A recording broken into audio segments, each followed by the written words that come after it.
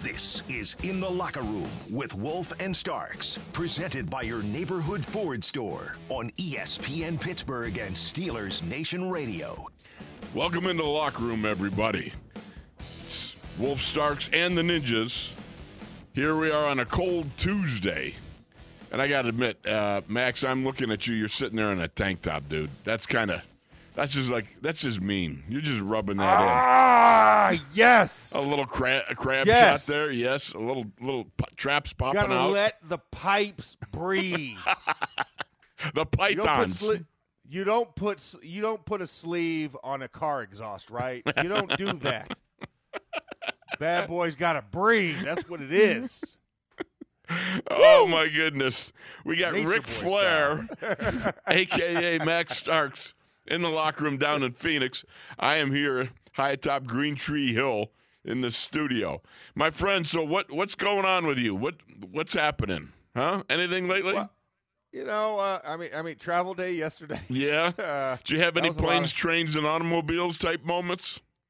I was a little worried, but the plane got off on time, which was nice. Good. But That's the problem nice. is there was only like one flight leaving Cincinnati to get me home directly.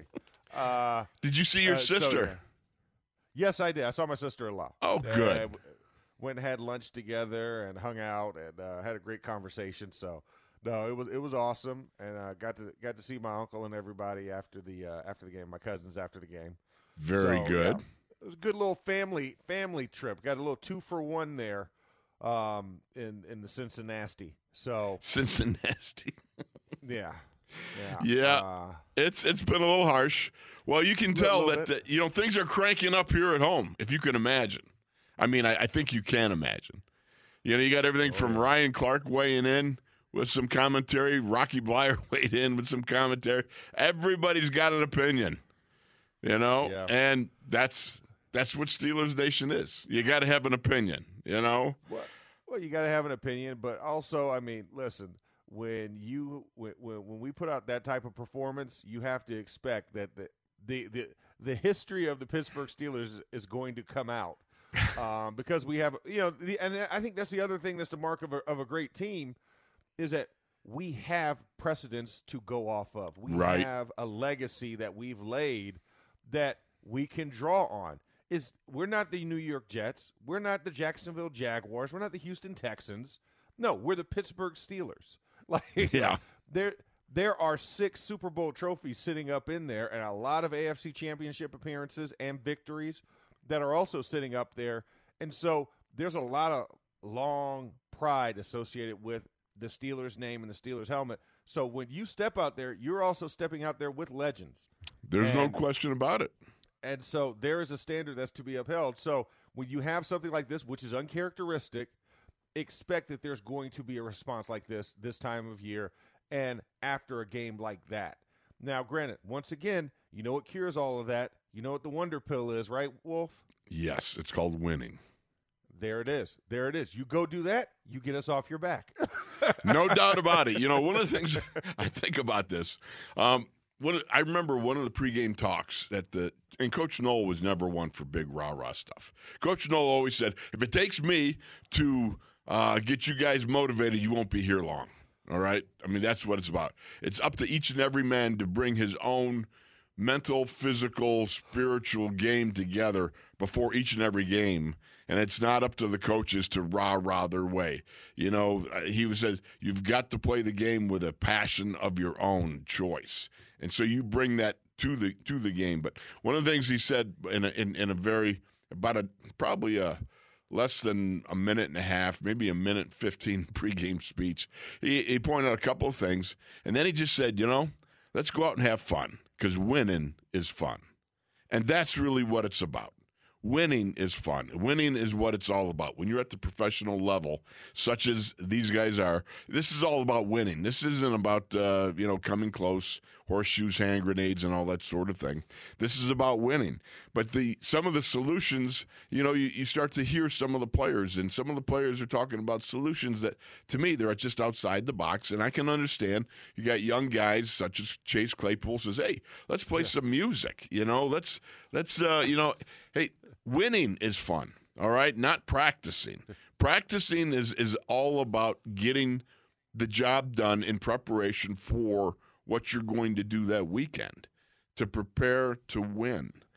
Practicing, I don't know why guys think it's got to be fun. You can make it fun in the sense of, enjoyment. I used to love it, in the sense, not every day, of course. Nobody does each and every day. I was about to say, there would be something wrong with you, Wolf. Yeah, exactly. There's something wrong with you.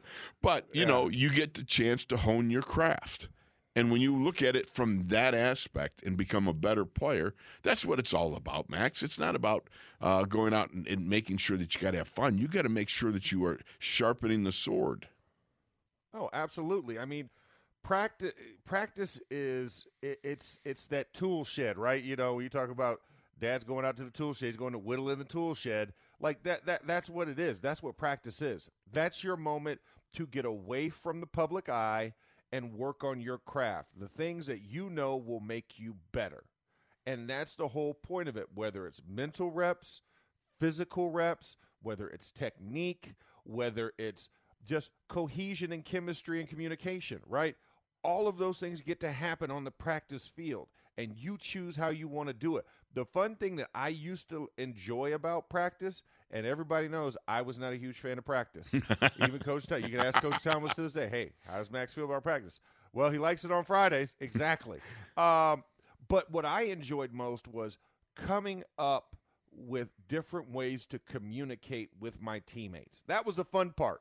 It was almost like having the secret decoder ring, right? You right. got a Cracker Jack box. You're figuring out different ways. How can I communicate to throw off what the defense is trying to key on? They know what a deuce block is. They know what a double is. They know what a back. They know what a slip. They know what an ABC block is. It's hard not to. Do you know a Henway? I don't know what a Henway is. You know what a Henway is? I have no clue. About 2 pounds. I'm so mad at you right now for that one because you told me that last week. I thought I did. I can't believe you just blanked on that. Out of my head on that one. God dog it. I got take it again. That's as old as the day is long, buddy. I know. Because I'm sitting there thinking about secret words and stuff, and then boom, you throw that one in there. I had to. I mean, that's how you get rookies. That was always one of the highlights of training camp. Yeah. All right. So continue on, my friend. I know now. Now you're not going to live it down. Now I got one up on you, Starks. You do. You got me, Wolf. You got me. Now I have to pass it on to your brother. I'm going to hit him with it tomorrow. Yeah, give him the Henway call. See what he says. Yeah, exactly. It's like tag. Oh, right? It's wonderful. You're it now. I'm it right now. But I think that's one of the cool things. And once you get to that point, that's when you can find those little fun moments. You have those moments where you're sitting there, the teammate is leaning hard on their helmet, taking a knee. Yes. And you just come by and just kick the helmet from underneath them, like with the foot wedge. Yeah. Those are the little things that, they're goofy, but I think with that, finding that common camaraderie, because you're all embracing the suck. Yes. In this moment, right? Nobody wants to be out here. Nobody wants to hit each other all day, right? And especially at this point in the year. Dude, I got 6 more games left of this. I don't want to go Wednesday and Thursday and bang all day, right? I want to be able to do this efficiently. I want to be able to do it in a smart way. And so how do we get the most out of this, process of practice, but also save our bodies at the same time? Because, the one thing that, Mike Tomlin learned his first year when he came with us, he just wore us down. Mm-hmm. And we had a very veteran group, a group that had been together for a while, but he was a young coach stepping into this, not knowing how this team operated, not knowing how we worked. And so he ran us hard the entire year to where we got to that Jacksonville playoff game year 1, everybody was dead. Mm-hmm. It's like, we go one speed, and when you take the chain off the dog, that dog's going to run. And so, he came back, I'll never forget this, a year 2, he's like, listen, I learned that you guys are hunting dogs. When we go out to the field, we take the chains off, that's what y'all do. Y'all hunt. So he's like, I got to keep the chains on you guys during the week because I need to save you guys for when it's time, when it matters. And so he had to learn that about us. But we had to prove that to him. So right now, as this team, you have to go out and prove what you're capable of doing, what you're not going to do, and let's work from there. Because right now, he's trying to play because he's been there so long. How do you measure it? You're balancing it. And for this squad, I get it. They're thin, but like we saw in the fourth quarter, he's like, well, I got to get them in there to get them tough because this is the only way they're going to learn is to go through this and to let this fully sink in. And, you know, you only took out Najee because Najee's probably a little dinged up. But everybody else, you got to embrace this. This is how bad as it feels. And you hope that that's the turning point to say, dang, I don't want to feel this way in the fourth quarter, at the end of a game where I'm feeling I should be out the game. Well, why do you deserve to be out the game? You don't. Because you played 4 quarters. Yeah, you only, at one point you only had 3 points on the board. Luckily, you got the 10. You got to 10. You got to double digits. But defense, you hung up 41. You allowed them to hang 41 on you, and they probably could have went more. Mm-hmm. If they wanted to put the gas on the pedal, this could have been a 50-point game. Oh yeah. Honestly, being just completely honest about it, and they took off the pedal. So when you know that mentally, that should piss you off.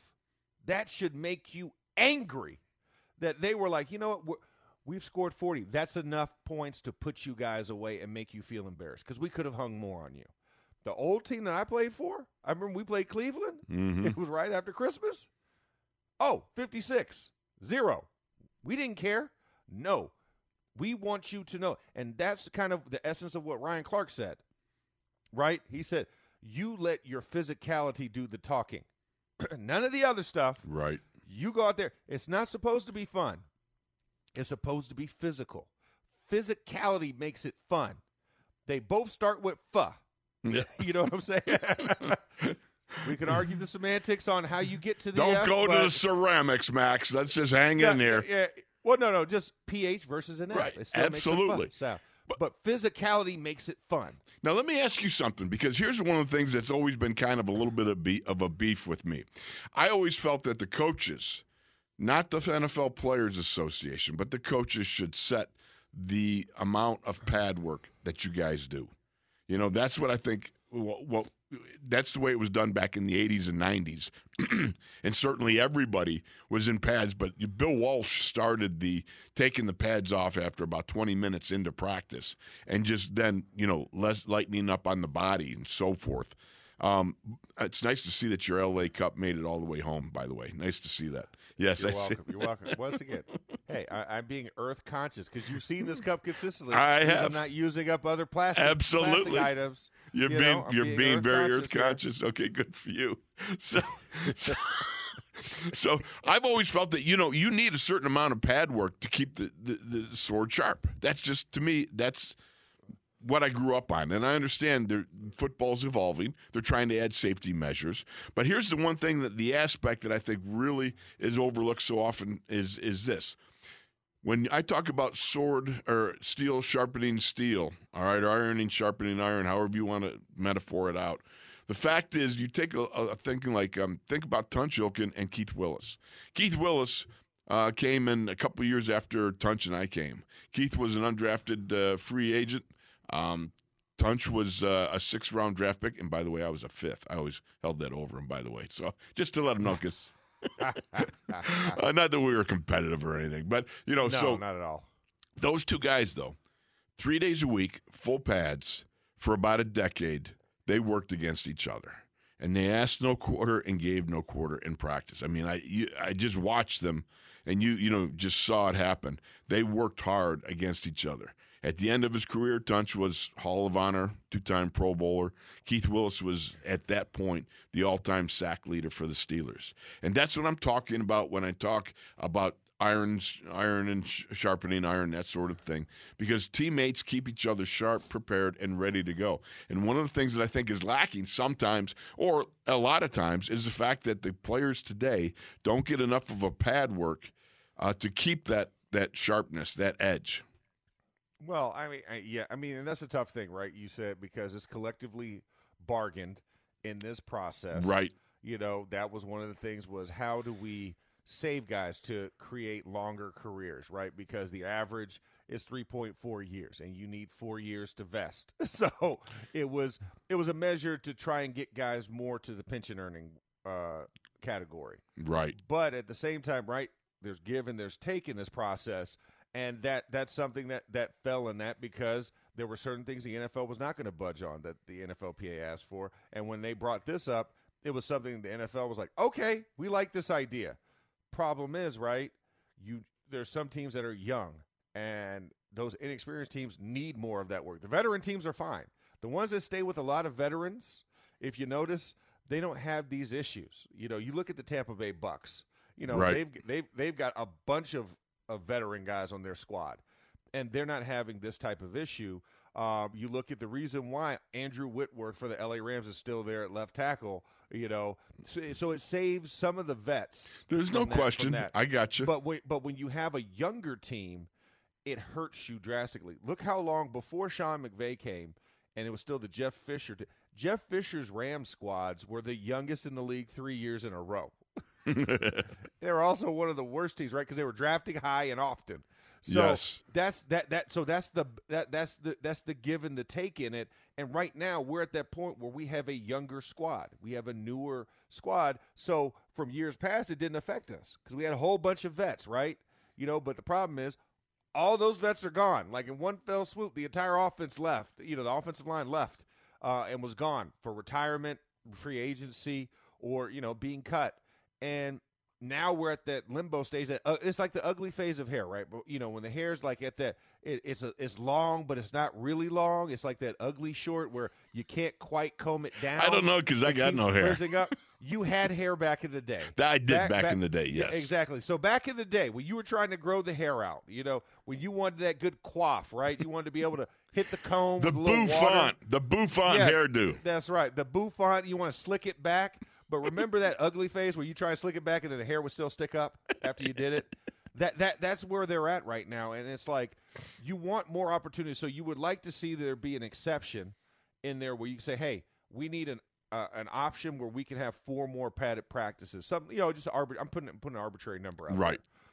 But put something out there to where if we need to touch this because we have a certain youth gap in our players that need that extra work. You know, you just need to feel the pop on the pads, you know, with a helmet next to it and hear that echo up into your ear to know that, hey, this is the sweet sound you want to hear. This is the crunch sound you want to hear when you're in 3rd and short, right? When you're in 4th and goal. And when you're on the line and you need that extra drive. I need to be able to do this because you face it, you can simulate it all you want in a weight room. You could put weight sleds on your back and strap them in and harnesses and all these other things, but it's not the same as hitting a human being who does not want to move. That is it. That immovable object means the unstoppable force, right? You know, that's what you need to create, and that's what football does. So I agree. There was some things that were lost in this process, but for the team, you've got to figure out some creative way of doing it, right? Because I think, like you said, like Bill Walsh, hey, 20 minutes into practice, taking the pads off. But at least we have the pads available. They're there. They are present. We can go get 20 minutes worth of work in every day and then peel back, as opposed to saying, okay, once you put the pads on, that's your one, regardless of how long you keep it or lose it. That's how long it is, because those spider shells don't work. You know, it's great to prevent some soft collision injuries, incidental contact injuries, but shoulder pads are your best protection. Even though guys are trying to get as thin as possible in those shoulder pads, they're still still in there. You know, I think that's where we're at, and it's a tough situation, but you know, I get Chase wants to have some creative ways. Hey, let's play music. They play music in the stadium all day. I get it. You know, there's music in between every play, you know, when you listen to the stadium. But for the intents and purposes of this squad, you got to go get it on your own. Because here's the thing. Coach might not have pads, but guess what? What's preventing you from walking out after practice, throwing some pads on, and doing some one-on-one drills after practice? That's on you. Bingo. Very good, my friend. That's a good rant, opening rant. We're going to come right back because we got the great Bob Labriola joining us here in the locker room, and we'll hit him with a little bit. What kind of music would Labs want if he was, I don't know, maybe a wide receiver, maybe he's playing safety or something like that? What kind of warm-up music would you have? We'll be back with more after this. Oh.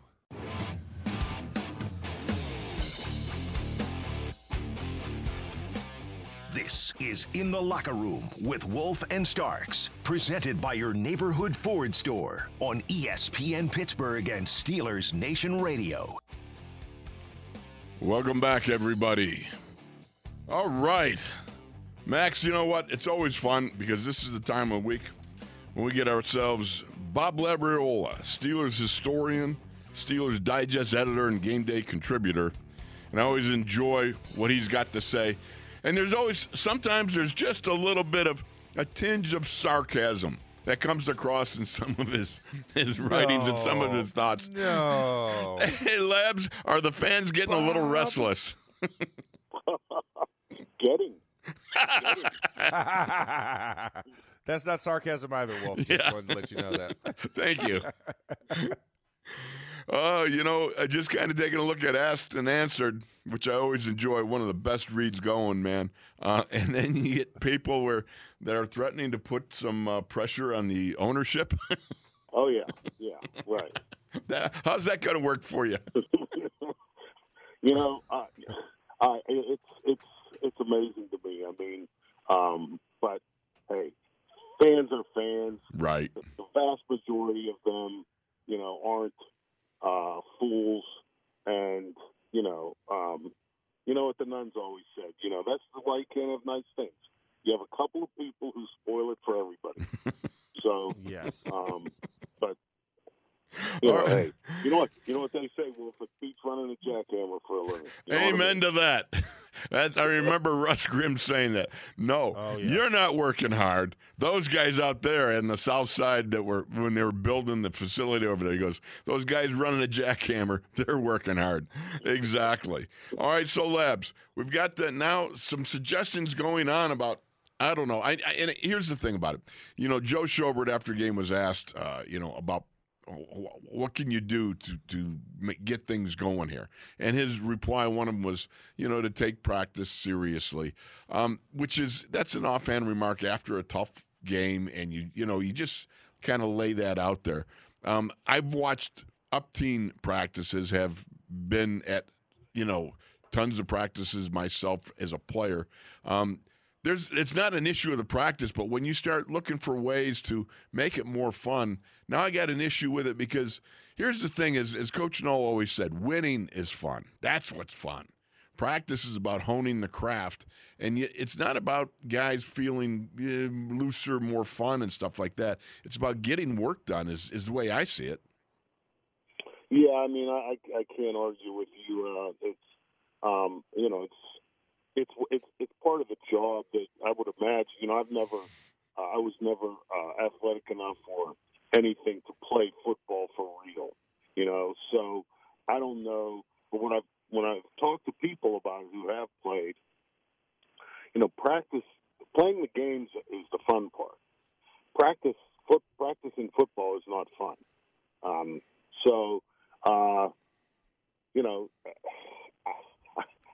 I got nothing for you on that. I mean, it boggles my mind that, that players or whatever would think that, let's make practice fun, fulfilling, meaningful. I mean, those are the kind of words that I could see being associated, with practice. Fun is not something that, I would associate with it. And I think that in whatever job you have, football player, jackhammer runner, whatever, work is not fun. I mean, I love my job, but if I had enough money to be independently wealthy and not have to work, I wouldn't work. I mean, that's just the way it is.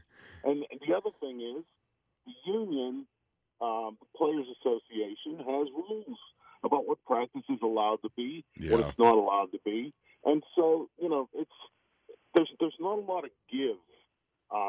Certainly at this point of an NFL season, in terms of what practice can be, what it should be.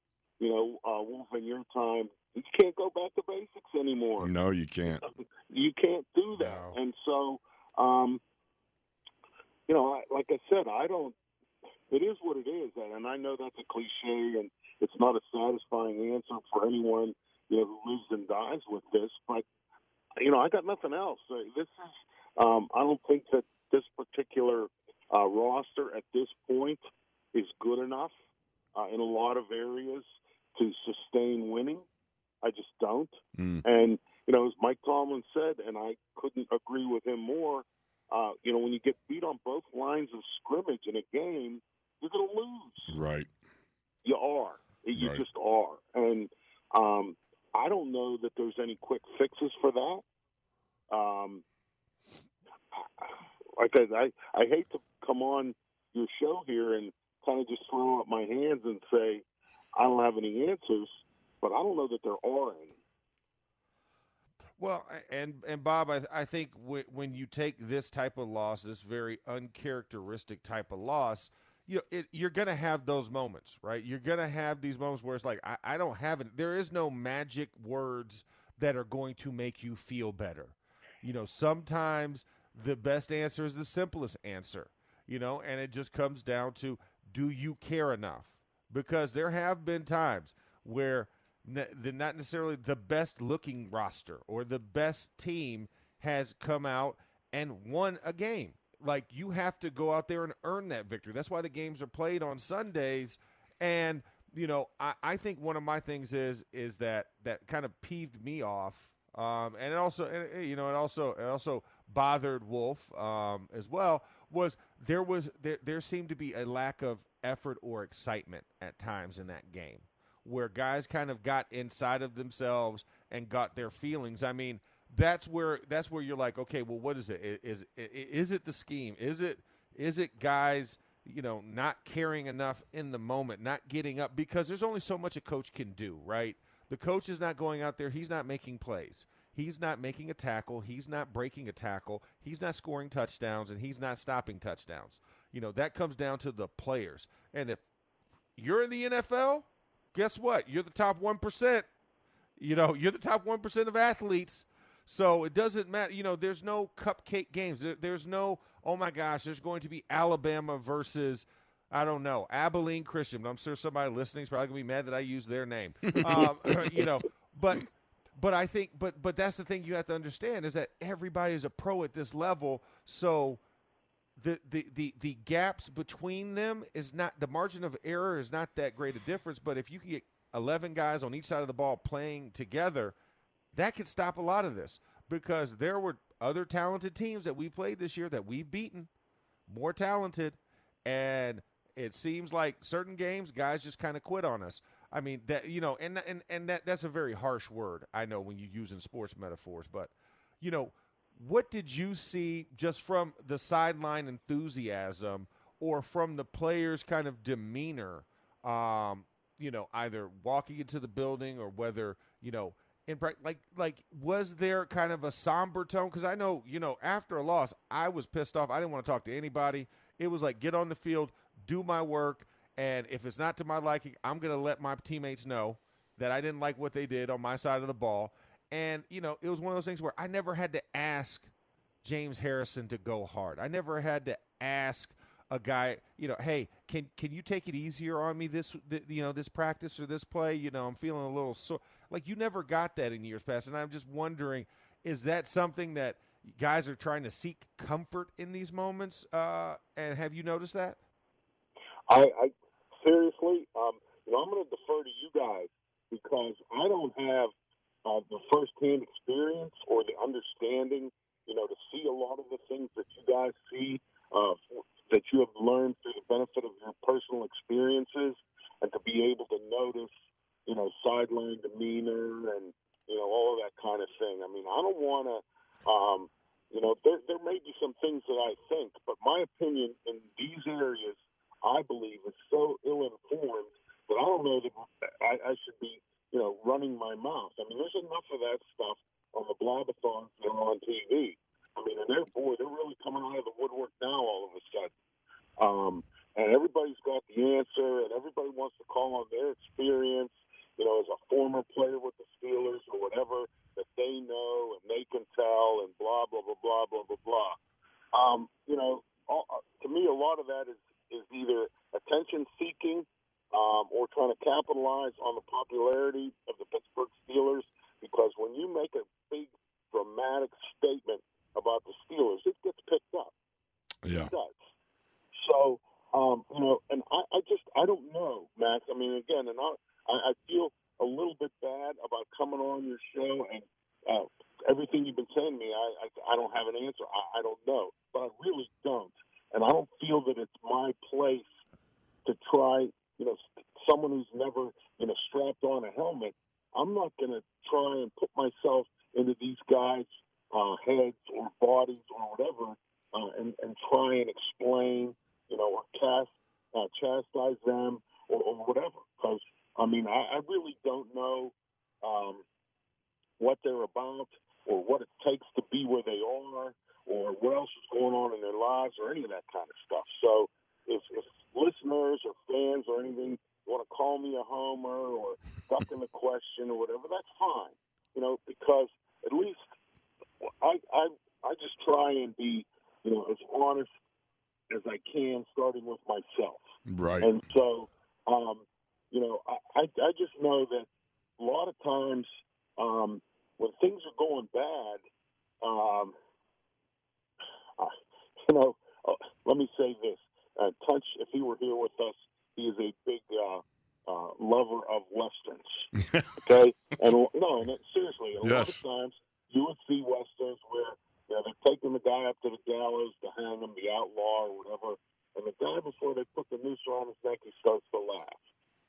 Now, I don't believe, even though it's just a movie and it's not real, but that's a phenomenon that I've read about. And people who are going through something like that, they'll be hung or whatever. A lot of times, their release is totally inappropriate for the situation. And so, is that happening on the sideline? I have no idea, but I'm neither going to discount it or offer it as a reason/excuse.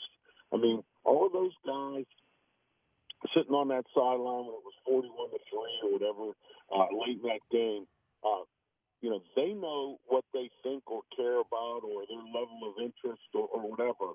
And it's up to people who are in charge of evaluating that and making decisions based on those evaluations to determine whether they are sincere, whether they're all in, whether they're goof-offs or whatever.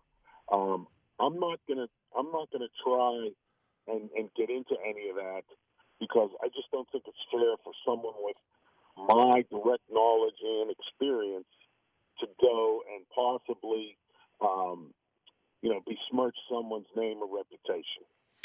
I think that's well said, brother, but at the least you can just line up with Max and I because we're part of that group that doesn't know. I mean, we don't know. Well, that's that we're all reaching. You guys lived it, though. Right. You've been on that sideline. Wolf, you were on that sideline a couple of times, 51-0, 41-10, 89. Max, some of those games in 2006 were ugly. So you guys at least lived through it and watched or at least saw it from the inside. And so, your opinions on these kind of things to me are much more learned and justified in terms of your firsthand experience.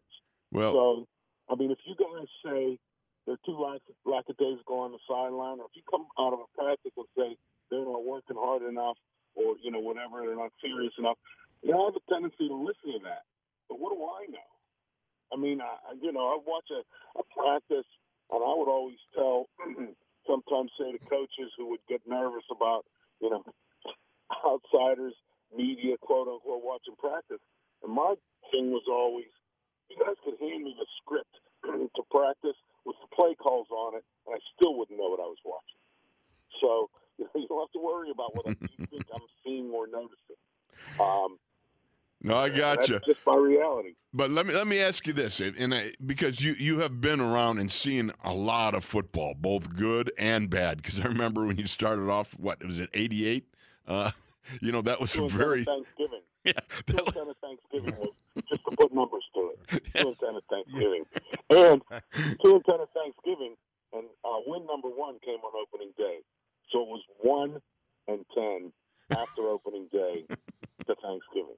Okay. There you go. So you've seen the good and the bad. Yeah, speaking of Westerns, Clint Eastwood, the good, the bad, and the ugly. All right. Yeah. So, you look at this, and one of the things I believe what we're really at right now is we're stuck into that it's not about the X's and O's, it's about the Jimmies and Joes.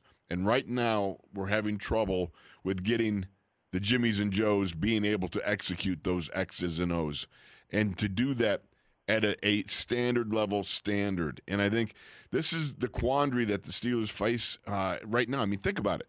T.J. Watt is out on with COVID again. I mean, not again, but I mean out with COVID. He's out again, but he's got COVID this time. And now when he goes out, we're talking about Derek Tuska, and we're talking about Taco Charlton. And again, it's that the Jimmies and Joes, can they execute? Because in prior experience, no matter what you say about the standard, it's going to drop when you go from a Defensive Player of the Year candidate to somebody that wasn't with the team when they broke camp. I mean, that's just a fact of the matter. And so that's the unfortunate part of it. But they've still got to be able to come out and compete. And so for me, in that 88 team, the one thing about that 88 team that was so bad, we were at 5-11 at the end of the year. But Chuck was able to cobble together enough guys that believed in that game. That season would have been a season that went over the edge were it not for the strong leadership of Chuck. And the same thing's going to happen with Mike. Mike's got to be able to make sure that these guys are all pulling together and doing everything they can to keep this from turning into what could be a real bad season here. Yeah, and, then there's the flip side, too. What Chuck Noll used to say, what he said after the 77 season, which was one where, the Steelers won back-to-back 74, 75, 76, was a really good team, but Franco and Rocky get injured in the first playoff game, and so they don't get to go to the Super Bowl.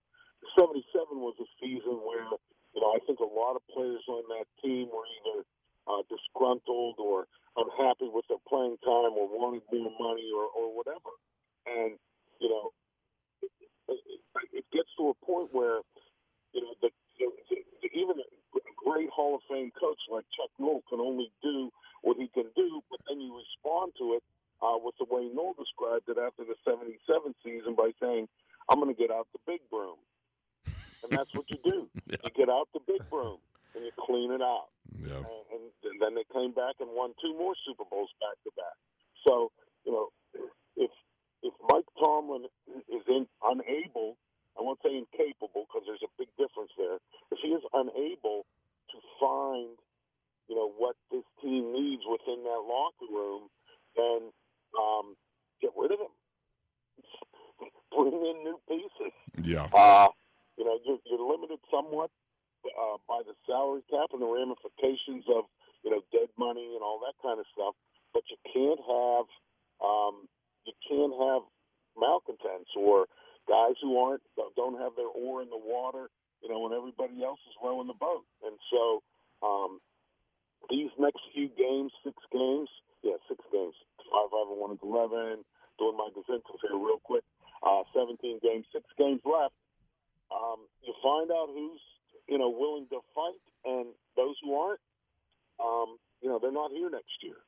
Because I agree with you on the roster. I don't think, okay, let's pretend T.J. Watt doesn't play. Now you against the Ravens. So now you're going to go with Derek Tuska, Delonte Scott, and try and contain Lamar Jackson. How do you think that's going to work? Yeah. I mean, not that these guys aren't trying, but they're just, are they capable of getting to the standard? That's the problem. You know what I mean? And that is, it's like you said, if it can't be, then it's like Chuck has said, get out the big broom next year or whatever. You've made your choice. I mean, this is what it is at the beginning of the season. The off season, you do all you need to do to bring in the players you want to bring in. And then you have those once-in-a-while trades that Kevin Colbert is so good at nailing. But, as it is, you are where you are, and there's nothing you can do other than to move forward and keep trying to upgrade the level of the guys that are in there and playing. And that's it's up to the guys now. I mean, this is really about the guys doing it. So we got to go, buddy. But I thank you for your insight. I thank you indeed, because you always bring something interesting. And to hearken back to the days of yore when Chuck Noll was talking about the big broom, that's interesting stuff. I appreciate you, brother. Okay, fellas, have a good day. Have a great one. Thank you, buddy. That's Bob Labriola, Steelers Digest editor, game day contributor, and Steelers historian. And we'll be back after this.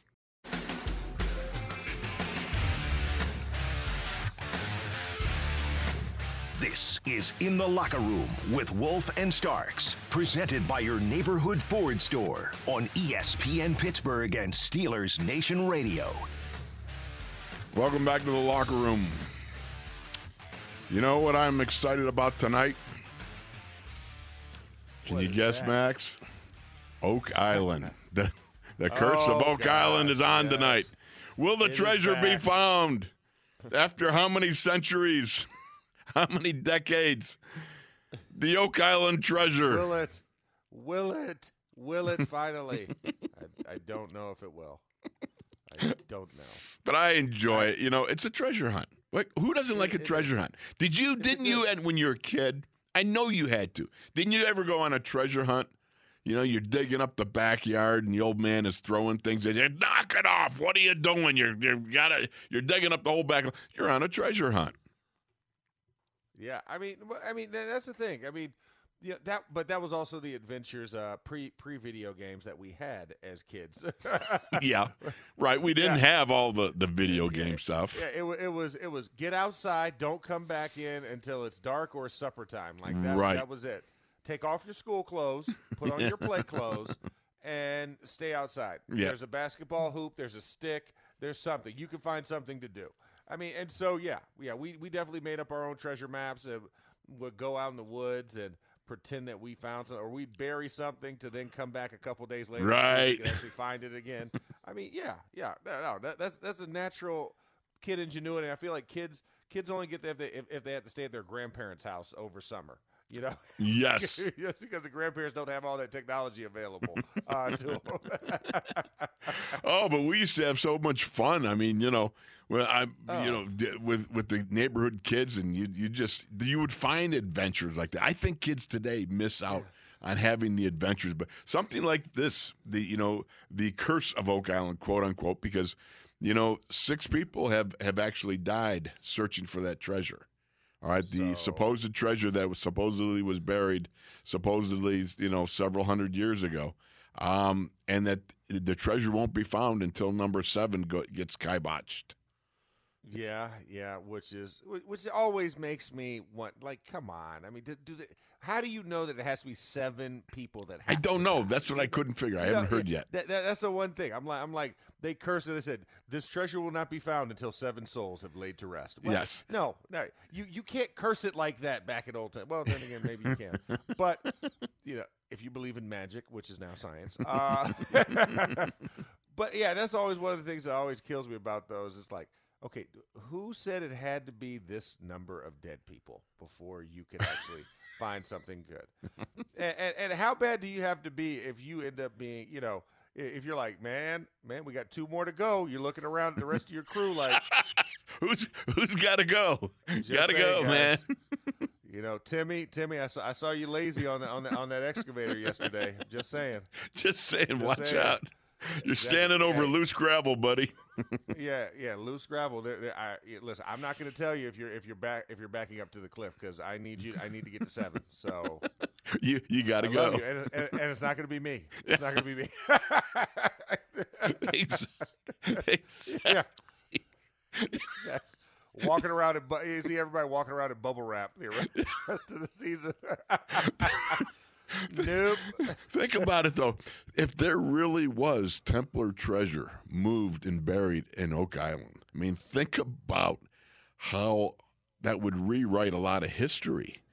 Because you got people coming across from Europe, and, you go Nova Scotia and down there, and some of the stuff that they found, the wood buried in the tunnels or whatever, 100-some feet down, are like in 11th and 12th century stuff. I mean, it's old out there. Yeah. And that's the other thing, is that we truly don't know how far people traveled, because Right. listen, because there were a lot of maritime merchants, and there's a lot of time spent on boats, because boats were the airplanes of the 11th and 12th century, right? That was the only way you got across large distances, between continents, was you had to use a boat. That was the only way you were getting there. And so you imagine, it's not exact. We don't have Google Maps here to point us up like, hey, are we really going north, or are we going north? Are we going northwest? Are we going southeast? You're trusting the stars to navigate you, and you end up in places you're like, hey, this is uninhabitable. Well, let's just keep going. This is what explorers did. I don't know this land, so it's new to me, even though it might be somewhere else.